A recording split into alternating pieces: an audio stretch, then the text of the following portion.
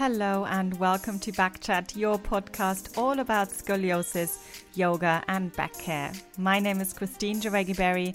I'm a yoga teacher, creator of the Yoga-Berry Yoga for Scoliosis community and YouTube channel, and this show is all about supporting you on your scoliosis journey. So if you're looking for practical advice and inspiration on how to manage the condition with yoga and movement, then you're in the right place.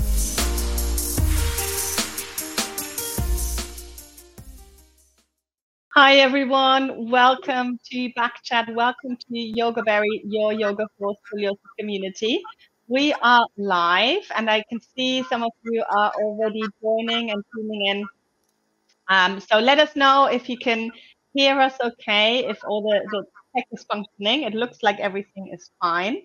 Let us know where you're from. So this is an interactive show, and we do this every Wednesday. We talk about scoliosis, we talk about back care, we talk about living with scoliosis, and sometimes it's just me talking about a specific topic, and sometimes I've got guests here as well. So today I do have a fabulous guest, and her name is Suzanne Martin, and I came across her originally via Yoga U Online, which is a great resource for yoga teachers actually who want to kind of learn more about teaching yoga, about anatomy and all of these things, kind of diving a little bit deeper.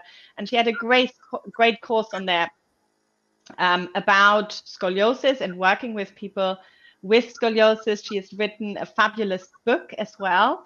And I was really interested in learning more about what she does. And she's coming more from a Pilates background. So that will be really, really interesting, obviously, to get her feedback. She is a physical therapist as well. So let me bring her on right now. So there she is. Hi, Suzanne. Hello, Christine. Thank you so much. Yeah, thank you for taking the time to talk to me, which is amazing. Really, really good. And guys, if you are watching this live or if you are watching this on the replay, then it's going to be harder. But if you are here live, then feel free to let us know any questions. If you've got any questions, then I will make sure I will read them out to Suzanne. She can't see them right now, but I can put them forward to her as well. Good. So, Suzanne, I would love to know how did you get to be so amazing? How did you? What is your background? How did you get into this topic? Because it's such a niche topic, right? There aren't that many people who are so knowledgeable in this area of movement and scoliosis. So, would you mind telling us a little bit about your journey with scoliosis? Well, Christine, again, thank you for having me, and hello, everyone, and thank you for joining us and for all the people in the scoliosis community, because it's always such a pleasure to just share our knowledge and how we can support one another in our life journeys, and so, I've been on a long journey with scoliosis, and it was so nice to chat with Christine ahead of time and just to tell her a little bit about my background. And so, I actually come from the dance world, and I was largely self-diagnosed really because I had a very hyperflexible back. And so I was one of those people that could stand on a foot and bring the other foot over the head. And, so that was like super fun.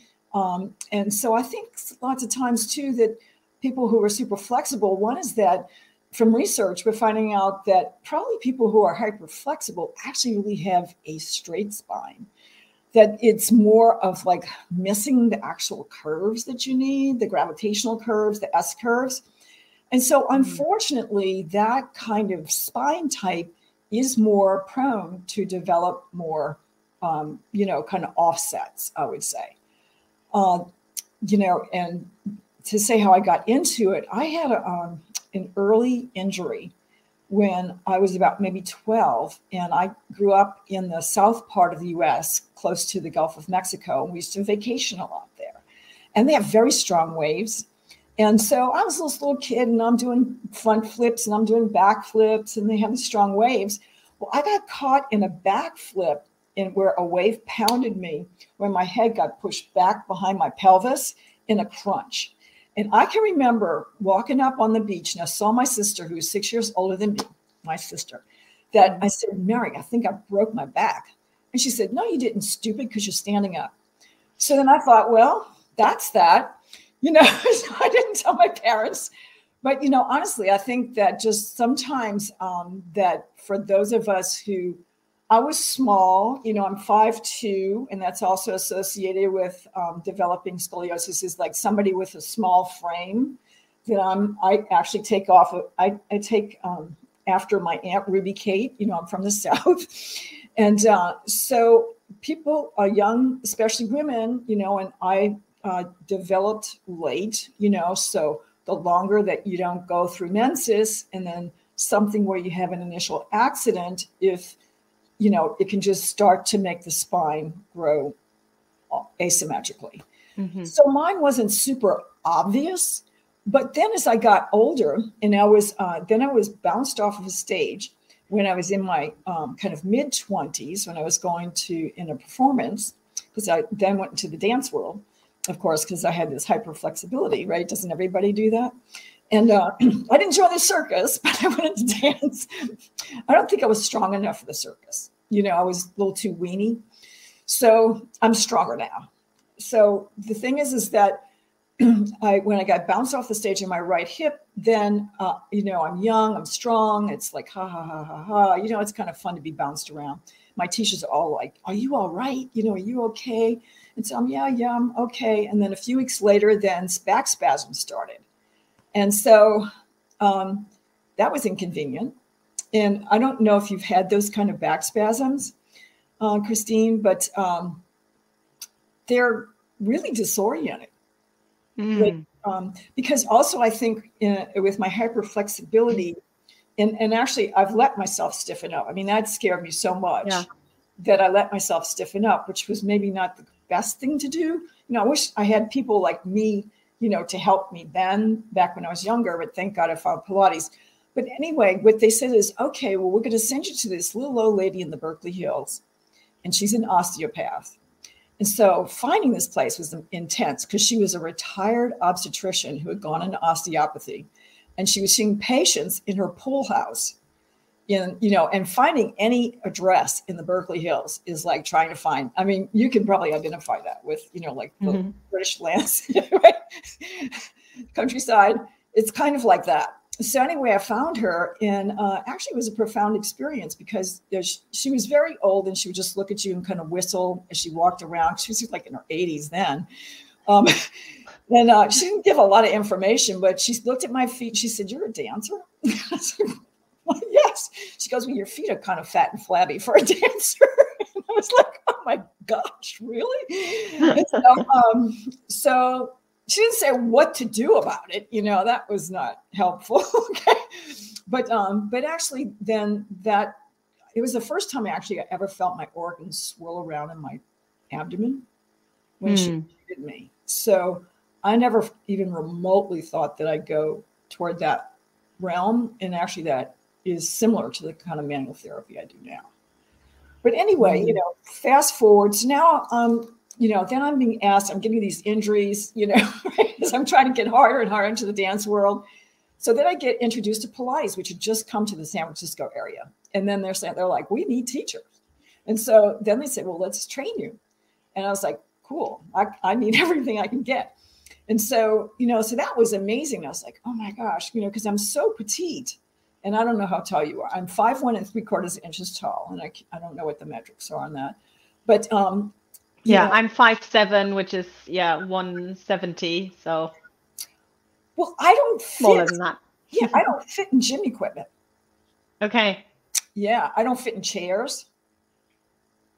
All that kind of stuff. I mean, what a drag.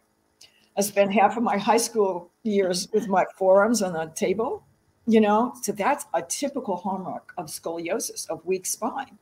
I had a super flexible spine, but I had no clue on how to strengthen it. So anyway, I did actually, believe it or not, one of my cousins brought me into a yoga class when I was about 17 or 18. I thought, I'm pretty good at this, you know? And so, but I didn't go into yoga. I went into dance instead. And actually, please forgive me for all you dancers out there. Listen, I've been in the dance field for 50 years. I'm in the dance medicine world. I love, love, love, love dance. I've been a physical therapist for a ballet company in San Francisco for 25 years. It's not enough. And so this is what I teach people. I say, look, you have to protect your talent. Your talent's not enough. Like I say, don't self-sabotage. So yoga, Pilates, anything else you can find, Franklin Method, Feldenkrais, all that stuff. You know, and that's to tell people, look, Pilates is a piece of the pie. But Pilates helped me because I needed like the mid-range kind of resistance. So you see, in yoga, I mean, I could do like the worst thing, which is to get to the end range and say, I'm fabulous, you know, and I wasn't. And so then as I'm an aerobics teacher, because I'm trying to get fit, so I got stronger. And then, you know, I used to wear these little jogging shorts, and I'd have these fun students that come up and say, your little shorts are completely turned around the other way. So in other words, I'm so asymmetric that, you know, like I can't do the movement symmetrically, right? Like everything's kind of twisting and I don't even know it, right? So then Pilates afforded me to start recalibrating what's more of like a good idea, vertical neutral, right? And so Michelle Larson is one of our longtime teachers in Pilates. And it was really when she has scoliosis herself. And, you know, and that's the thing that's so crazy making, I think, is that I represent, I think, a lot of people with this kind of condition is that you see, and forgive me for saying this, you said that you were identified early by screening. Well, I don't remember screening, but the thing is when people are more hyperflexible, they can hide any of this kind of on off the lines kind of situation. Yeah. So definitely. Michelle, you know, basically kind of showed me, oh my God, you know, that's what it is like, well, okay, is that why my right pelvis is always forward? And that's why I always had a difference, like in my pelvis, that it would be like the soft tissue on the right side would bulge out more and the left was always a little bit more tilted. And so then I just thought I had pelvic obliquity. So I actually went into physical therapy school. I mean, not because I wanted to try to give more depth to Pilates to make more justification for it. But really, honestly, it was selfish that I was trying to just figure out what is wrong with me. What is wrong with me? Like why, I had spinal x-rays to start working, believe it or not, at the St. Francis, because they have to see if you're healthy. And, you know, and nobody, I mean, so if you're in that minimal range or if you have instability, and maybe that's what's wrong with me, maybe I have actually more instability than what's called a deformity. And frankly, I tried really hard. And there's an organization called Curvy Girls, which has put out a formal request, because I'm a member of SOSOR. And let me see if I can get this right. Society on Scoliosis, Orthopedic Rehabilitation and Therapy. And so I'm a member of that. And, you know, you have to kind of be accepted into that society, which I don't blame them, you know. And of course, it's all about the conservative care of scoliosis, which is an awesome thing. But they didn't start coming up until around 2006. And I started to do presentations. Well, first I did presentations on pelvic obliquity. And I but I started to coordinate with a man who's an osteopath in Montreal, and he treats like about 7 different dance companies in Canada. And so then I started to learn about more osteopathic things. And actually, he was pushing me to actually go to osteopathic school. I was like, oh my God, I'm too old for this. Like, I just can't do it. But frankly, I did go ahead and get my doctorate in physical therapy. But the thing is that, I've studied all those manual therapies, all more like the soft touch ones. So I got my fascial training back in the late 90s before Tom Myers got and so I was trained primarily through John Barnes's organization. And then I studied a lot of osteopathic type of things. I studied strain, counter strain. I've studied visceral manipulation, craniosacral work, all that kind of stuff. Because in some ways I felt like it's like treating an adolescent. You can't over-treat people. And when you're working with people with scoliosis, like you don't want to be cranking their spines around. And then when you're working with hyperflexible people, like you have to be careful, you know? So, you want to change them. So I kind of went toward that. And so all these things kind of dovetail. And then I had people pushing me because I started out with giving these sacral presentations. I gave upper back presentations, all this kind of stuff. And then they said, Suzanne, like it's time. And I gave hypermobility ones, and nutritional stuff. I taught nutrition lectures at the School of the San Francisco Ballet for about 6 or 7 years. And then I became a writer for Dance Magazine, Dance Studio Life. And actually, believe it or not, this book is actually my 4th book. And so wow. I did 3 with a British publisher, Dorling Kindersley, and those are fitness books.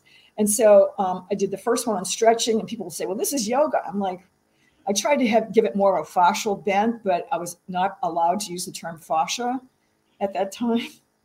Oh, wow. Thanks for the press. It was controversial. Yeah. And then they came out with this 15-minute series, and I did the 15-minute series, and all my models were yoga teachers. And then they said, oh, we want you to do one on the back. I said, oh, perfect. I said, I have 4 diagnoses. They said, Suzanne, we don't do diagnoses here. I'm like, I said, listen, I kept trying to plug the scoliosis book. I kept trying to plug it. And they're like, we can't do that. So then, am I going on too much about this? No. Okay. I just want to make sure I'm not boring anybody. No, it's great. It's amazing. Because what happened is that then I came out with something called Better Back. And frankly, that sold really well. And actually it came down, and it's like in German, it's in Finnish, it's, that's how they sell it. It's like every language. There are 2 different French languages, right? One Canadian, one continental. Yeah. And they're like, what do you mean by core? And I'm like, apple core, nuclear core, it's like, so that was before core was being used, and it's true. Like, how do you translate this stuff? Right. So it's made me think a lot. Thank you, editors. And so anyway, somebody pushed me to start making actual specialization programs. In 2011, I started the first one. So what I did is I took like my pelvic core course, and I took a number of other ones. I had done some preliminary, I needed to make like a little home program with springs for some kid, and I put that on a video. And so I had people looking at that. Now I have a whole wedge series because I came up with a product that helps to just make things a little bit more balanced. But the thing is then they go through those kind of video courses, and then we did an intensive at my house in California. So we did that until just a little bit before the pandemic, because I knew that I was going to move. So, but the thing is, and then we started to really develop a lot of material, and they helped me to develop the use of the wedge. So my material really is kind of peer reviewed. So then I was asking my editor from Dorling Kindersley, I said, where can I, is there anybody who would publish this? I said, I have a lot of material now. And so, I even sent one into Elsevier because I thought it's not really fitness. It's not really medical. Where does this fit? And so, because I want to help people who are movement educators understand, because this is where people end up, because there's a lot of people like me who are not like medically dire. Thank God. Right. Yeah. At times I am, but for right now, I'm not medically dire. And I'm trying to avoid being medically dire as I get older, so that's the trick, it's like, how do you not become disabled? And so that's actually a course that I'm going to come out with soon. But so anyway, I was actually in London at the breakfast table with Elizabeth Larkham, who trained me originally in Pilates. And I was whining to her, I said, Elizabeth, I have all this material and I'm being turned down by these publishers because, and because they say that it doesn't fit in their system. And she pulls out her phone. She types in the number. She says, Serena, I want you to talk to Suzanne. And she hands the phone to me. I was like, oh my gosh. So then I talked to this publisher from Handspring, and she says, oh yeah, well, submit, a proposal. Well, it's not that simple to submit a proposal, and I'll show you the wedge in a minute. It's not that simple. And so then that got peer reviewed over the entire world.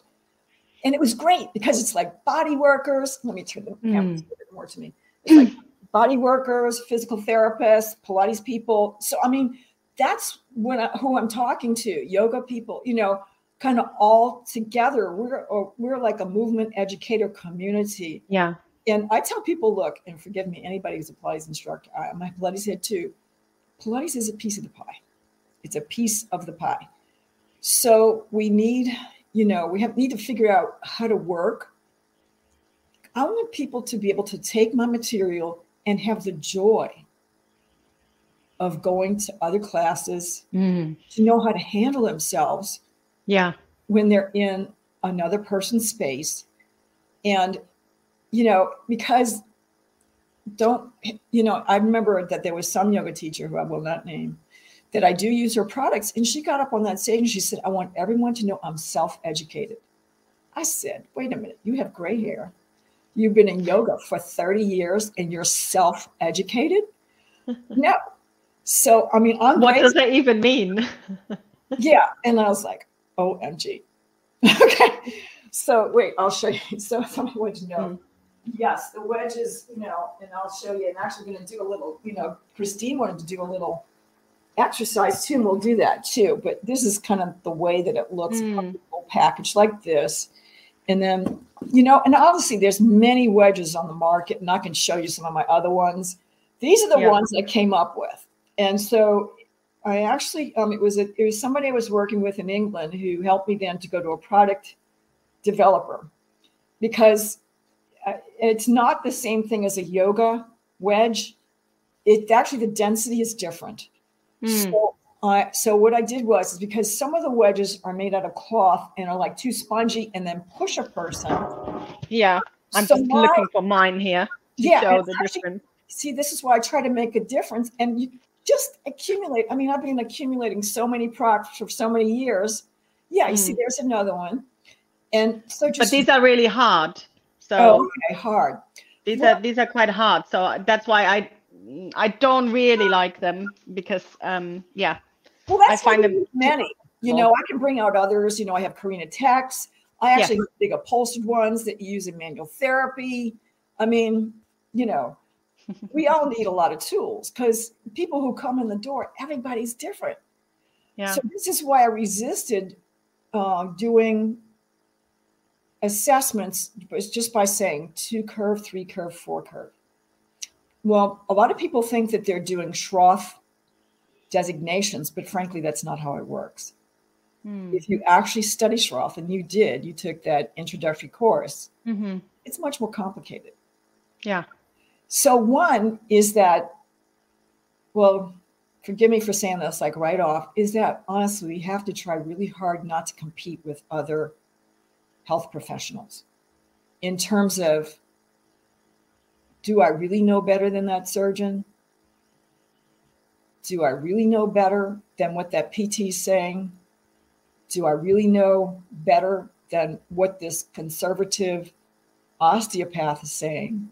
Because I wrote to a really famous osteopath to ask him to do a forward for me. I won't name him because he's wonderful. And he's helped me so much with, you know, with what his knowledge is.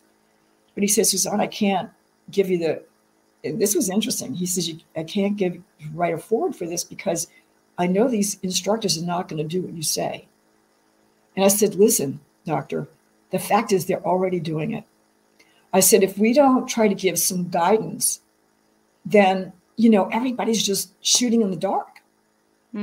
So this is why, you know, I've really tried to learn from all the people who have come to my specialization programs. I still learn from them. I did 4 online virtual hybrid courses where I send out recordings ahead of time and then we meet online.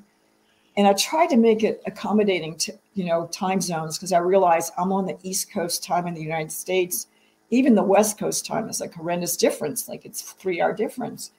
And then going to England, that's another 5-hour difference. And then going into work a lot in Asia, and that gets to be between either a 12 to 16-hour difference, right? And then Australia's different, you know, so we're all really different in our time zones.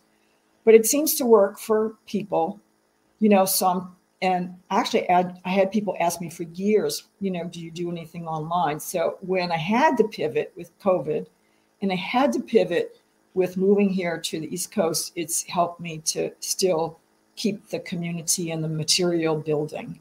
And so Yeah. I have to give out evaluations to get approval for continuing education, and my butt has been fried, and for good reason. Just like every editor who's read my work, they're like, what? So, as hard as it is to listen to all this stuff, and please be kind. Okay, I asked you just, you can give me definitely feedback, but let's just be nice about it, huh? I had one feedback one time from a PMA conference that said, I am so tired about hearing Suzanne's melodies.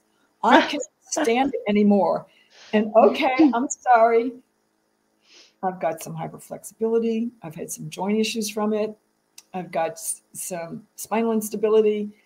And this is why I'm sharing it, so that because I'm trying to help other people who have these conditions. Yes. And sorry if I'm interrupting you. And I know you have, because you have so much knowledge. And, honestly, when I watched your course, especially the first kind of half of it, it was like a big wave of of things you were giving us, which is amazing. But I do want to make sure that people really get the really good bits and pieces out of it. So what I loved was, you said it already, that you've got so many things that you bring together, and all the knowledge, and you're always learning, and you're always kind of developing your ideas and your knowledge further, which is fantastic. So on this podcast, or on this live stream, people know that I've been learning about Schroth, and that obviously I had some Schroth people on here, and there is a lot of talk of don't do this, don't do that, don't twist, don't backbend, don't side bend. If preferably just be in neutral the whole time, and strengthen in this position. Then when I watched your course and when I watched your practical side, you were not afraid to show twisting. You were talking about spiral lines. There was backbending in there. So tell me a little bit about this, because I know you're a qualified Schroth therapist as well. So how does this, in your brain, how does this fit together? How do you combine these two things? It's a super challenge. Yeah, it's a super challenge. And frankly, when I start my course off, is that you always start in neutral. I mean, one is that you're trying to help somebody just to recalibrate what neutral is. And frankly, I don't know that we go directly into backbends or anything like that. What I do is supported kind of torso reshaping is what I prefer to call it, with the fascia. And so we have arcs to lie on, and then we pad people to try to start stretching. Now, the thing is that you have to pick and choose how severe this is. Yeah. If somebody's 80 years old and they come in with an 80-degree curve, like, you're not going to be doing that with them. No. I mean, you have to be like a little bit bright, right? So the thing is that with youth in general, they tend to be more flexible and more pliable. And part of it is that if you can teach somebody how to do a side bend, I mean, I'm side bending with support right now to teach them how to do that. It took me years to be able to get my waist under control, and to get my butt underneath me. So I think that even though I had what I think was probably too straight of a spine, my thoracic is still too flat. I've done so much exercise to build up my thoracic curve. And I still do that almost every day because of my, flexibility. So I don't think that Schroth is wrong to want to put someone in neutral, because I think that's the way you begin. But again, I believe that there's that I have like these philosophies, the 3E philosophy of ergonomics, exercise, and emotion. and that it's a process. There's 3 kinds of movement education, one somatic. And part of it is that in physical therapy, sometimes there's not time to help someone to start to feel internally where their skeleton is, what that feels like. So I think that there has to be some time devoted to that. And so you can't put somebody completely to sleep the whole time in a session. But then I think besides the somatic is then the corrective. And I think that physical therapy tends to get stuck in correctives. And I think that leaves a lot of questions in people's mind. But one thing from the Schroth training I've done, they really do try to educate people, but it takes a while to like get it. Because in our minds, especially if you've reached, some sort of adulthood, when you're like 20, when pretty much the skeleton's considered closed, but from teaching my nutrition lectures that I did for 6 years at School of San Francisco Ballet and working with young people and watching them develop, like your skeleton might close at 16, but your musculature is probably not developed until you're 21 or 22. So it's not only trying to be in this critical period, and actually you can have a huge effect. So if somebody decides to have, a really, dedicated time to stopping the scoliosis when they're like 12 to 16, have at it. Now, a lot of people who are in the dance world, that's just not going to be feasible not to ever bend your back or not to the side. So to me, what you have to do is strengthen them. I have a whole youth program that works on just strengthening. So we have somatic, corrective, and then conditioning. So part of it is to help kids to build bone strength. And Bissau Schroth is a French surgeon from the Lyon method, Dr. Jean-Claude Demeroy. And he actually says, go out, run. It's all about bone strengthening because it happens a lot with osteopenia. So this is why people who are like teenagers are at risk. And then as they go into menopause, they're at risk. And frankly, then also, even though somebody can have a successful pregnancy, and also I've taken obstetrics courses in PT, and frankly, even though somebody can deliver with scoliosis, it's still a tricky proposition. Okay. And if you want to get an epidural, it's still a sticky proposition. It's not as easy. You can do well, but it's a process. And so, I've had clients that went from like a 40-degree curve to a 60-degree curve after having 2 kids. But it depends upon somebody's connective tissue flexibility, the rigidity of where the curves have developed. And I concentrate on the concavities. Now, Schroth method actually does concentrate more on the concavities, and in the manual therapy world, where with the Ida Rolf world, all of that, that's when I first started to learn about opening up the volumes of the body. So the more that we can work with the volumes, the more that we can work with the internal pressures, that helps somebody to maintain neutral as you're going into and out of the cone of function. And that's true. I don't want to get just to end range and then jam it and then pull it and all of that. Well, one is teaching somebody, where is your end of range? And let's strengthen in the mid range. And that's what we do in the hyperflexible world. And because if I'm going to pick up my grandkids, I've got to bend over. And am I going to do that always with a straight back? Anybody who works in preschool, anybody who works, even people who don't have scoliosis have back problems. So yes, teaching neutral, but to never go out of it. I know I had clients that once they had done the Schroth method would never work with me, because then I would try to help them to go into other positions, and they were afraid.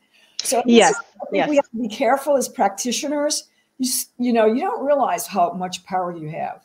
Yeah, absolutely. So I have clients as well sometimes, and they were like, well, I've been told I cannot twist. And I'm like, well, do you drive your car? Healthy, movement would be to be able to look behind you, right? And you will twist your body. It's part of your day-to-day movement. So can I add something there? I have a client who's in her 80s, and she is having to go through showing that she can keep her driver's license. And what you just said, they told her, you're not moving enough to look to be safe. Well, what older woman with scoliosis doesn't want to drive for the rest of their life as long as they can to maintain independence. Yeah. And if I have to show some person, well, I better start developing that twist. And we can do that exercise with the twist pretty soon if you want. That might be a good segue to it. Yeah, let's do that. Yes.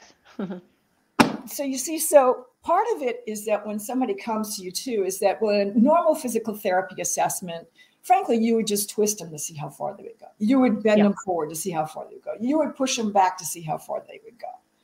Well, you know, that's something that we would want to do, that we want to just see what is somebody's normal range of motion without cranking it. Okay. So, and part of it too is to help someone to learn to understand that I can just be pretty much spinalate and I'm just moving my shoulders without learning what actual rotation is. So one thing is helping someone to understand when they're just having shoulder girdle detachment and then learning to move from the whole thing. And, you know, so part of it is in movement education is to go beyond, this is just hold it stiff and make it strong. Well, believe it or not, I do that. Like in a youth program, it's all about, you know, trying to get people super strong, especially. But let's do this one. Is that one of the things that I found out just through many years of doing all this, and frankly, I don't have a whole lot of research to back it up, but mostly, so, you know, I don't have like an RCT, a randomized controlled trial that will show you this, but you can find in the literature for sure that definitely where eye tracking goes has a lot to do with how much you can move from one side to the other. So in my book, I've dedicated a whole lot of time to laterality, just what right-handedness does to you. And in the Schroth method, actually, they do try to do that. They get people to try to like not part your hair, like you see I do all the time on one side, and to you know, and to try to square off as much as possible. Those things do add up. They really do. I'm super right-handed. So anyway, there's a couple of things you can do. One is that in order to like work on your laterality, is that in terms of the eyes, is that if you want to find out which eye is dominant in you, because you see people with scoliosis, the scoliosis goes up into your head. So I had this really nice osteopath from Oklahoma City named Ross Pope, who allowed me to use actually things from his work, his published work in my book. And that showed a lot about just everybody is lateral when they come out of the womb, just because of the way that you're held in your mother's womb is that there's a lateralization that's already there. Okay. And then when the baby first cries, we think that the fontanelles actually kind of pop out and help to develop a little bit of symmetry. So it's a good thing to whack your baby. Okay. I don't want to get a bunch of complaints about that, but I'm making a joke. Yeah, you might get some complaints here. Okay. Whatever is the common thing now. But actually, there's a purpose to crying, you know, that it helps to start reshaping the head and everything. The pressures, the cranial pressures, right? The thoracic pressures and in through the throat. So we've got a diaphragm here, you know, at the hyoid, we've got a diaphragm here. In the thoracic area, we've got one here, you know, in the respiratory diaphragm, and we've got one in the pelvic floor, right? All those pressures add up to what makes a steady spine. So anyway, how can I make that more symmetrical? Well, if I can figure out how I use my eyes, now I'm not facing square into the camera, but if you can find a way, what you do is you bring your thumbs together, index fingers together, and then you look across the room. Like I try not to like turn my head to peer one eye through, like I'm looking through a looking glass. Yeah, so straight. You know? So I try into the center. Yeah. About it. Yeah. So I try to get my face in the middle. You look at some object across the room, and then let's say everybody close your right eye, and then see if that object stayed in the same place. No, it moved over. And then open your eyes, and then close the other eye and see if it close your left eye and see if it stayed in the same place. Yeah, it did. Yeah. Yeah. So you see my right eye is dominant. So that means my right eye is dominant. Yeah. Yeah. So if I close my left eye, I can keep the right eye will keep it in focus, or I'd say in view, in the proper balanced view. Yeah. Now I've done this in conferences where I've had 100 people line up and work on asymmetrical things with me. It's really interesting. People have all kinds of stuff. What if I had my eyes corrected? What if some people can't close their eyelids? So, you know, honestly, it's all this kind of stuff. It's like, well, we'll just put something over the eye. It's like, give me a break. Be creative. Yeah, I was going to say, but you usually can figure out which eye you're looking through. Just like most people are not ambidextrous. How many ambidextrous people have you ever met? I mean, like that zero. means both Yeah, you handed. can use each hand. Yeah. Now I can tell you more about that too. And it's a great book that I use for a lot of research called Laterality in Sports. And that is an awesome thing. I mean, that's for eggheads. But the thing is that most of the world is right-handed. And part of it is that we kind of think it's because it goes around the heart. So for those of us who have a predisposition to develop spinal curvature, some kind of curviness or imbalance in the trunk, like we're set up. So what does it have to do with the eyes, though? That's what I don't. That's what I don't understand. So look, what you do is this: you take your arms in this position, and now be smart. Let's see. So if you go opposite me, so if you just turn, so you go into your left, and don't turn hard. Try to keep your head over your pelvis. Look to that side, and then just come back to straight. Try not to stretch it and crank it. Just easy peasy. Go to the other side and see what it feels like to go to that direction. Again, try not to shift offline. Try to keep your head over the pelvis and then come back to straight. Now, can you tell which way that is harder for you to turn? Yes, so left is a lot harder for me to turn. Okay. Towards. Yeah, and my left is a lot harder for me to turn to too. Okay. So what you do is if you close your dominant eye, and so I'm going to close mine, and then the right one, yeah. Yeah, so close your dominant eye. So everybody's closing their dominant eye, and now turn to the direction that was more difficult for you. And actually, I'm going opposite you because come back to straight. And now that's one trial. Now, what does that feel like to you? Yeah, that for some reason it felt easier. Yeah. And so, I thought I was really brilliant, and my eye doctor completely shot me down to the ground, is that, actually both, that the eyes actually work symmetrically in the brain, that, they don't, it's not like your motor cortex works the opposite side. That doesn't happen with the eyes. Okay. Yeah. It's actually kind of flipped and gone backwards. Yeah. So, so the thing is, it's not that. What I can attribute it to, and actually we could do other tests too, if you're willing to look at it, is that it probably has to work more with the vestibular system. Mm-hmm. And then that's giving feedback into the spine on how to turn. Now, if we teach someone to turn like that in a soft way, I don't think that's going to hurt anybody. Mm-hmm. But what we do is that we use that, and actually I've done that in ballet classes, where I'm trying to stand on one leg, and I'll close an eye to help my balance, side to side. Because one of the things that neurologically that a person with scoliosis needs to work on is just their neurological balancing. So as you get older, so forgive me, everybody, for saying this, like probably after the age of 40, 35, is that things are starting to slow down. I know I had somebody in the medical world say, well, after 35, you kind of develop what you're going to die from. I'm like, oh, great. It's like, that's very positive. Yeah. And so it behooves us, to just do it in your class. Now, the other thing I use too is the tongue. Yes, but wait 1 second before you do the tongue, because that's great too. So do I want to close my dominant eye in kind of a number of movements? Is it like I'm training my non-dominant eye to?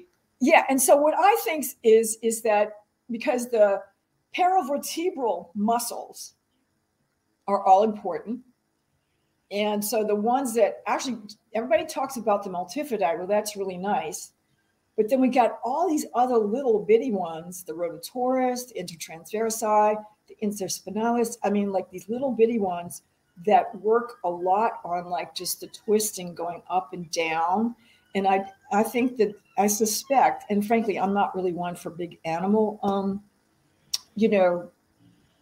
science research projects. That's one reason why I didn't go into research. And that's how you would find out probably. Yeah. Is to harvest and to see if that's really true. So I think that it alters just what the vestibular system is saying, because, our vestibular system is from the eyes, the inner ear, and then our proprioception. Mm-hmm. So I think this is why lots of times we need to take scoliosis training just out of orthopedics, Because, I realize proprioception is a part of, orthopedics, but not really. I mean, proprioception is really a neurological phenomenon. Yeah. So, it's, so I think adding those things in can be helpful. So that's why I think you need to pick and choose when you use it, because it's really annoying to have to close one eye the whole time. All the time. Yeah. So, yeah. I mean, let's be realistic about it. But I think it's one way to help somebody get into a more challenging position, and to do it softly, rather than to say, well, let's just stretch that thing into that direction. I think that is, and so I'm hoping that maybe using some of this will take us into another realm in terms of helping people to understand how they can train themselves into nurturing their more difficult positions. Yeah. I love that. So tell us about the tongue then. So the tongue, so the deep facial-frontal line, most people know Tom Myers. I've been studying Stecco, which is, an Italian method of the whole fascial diagnoses. And that'll make your eyes cross and turn you upside down trying to figure that out. Okay. But I highly recommend that you study it if you're a physical therapist. But, they have done some of the initial anatomical fascial actual dissections.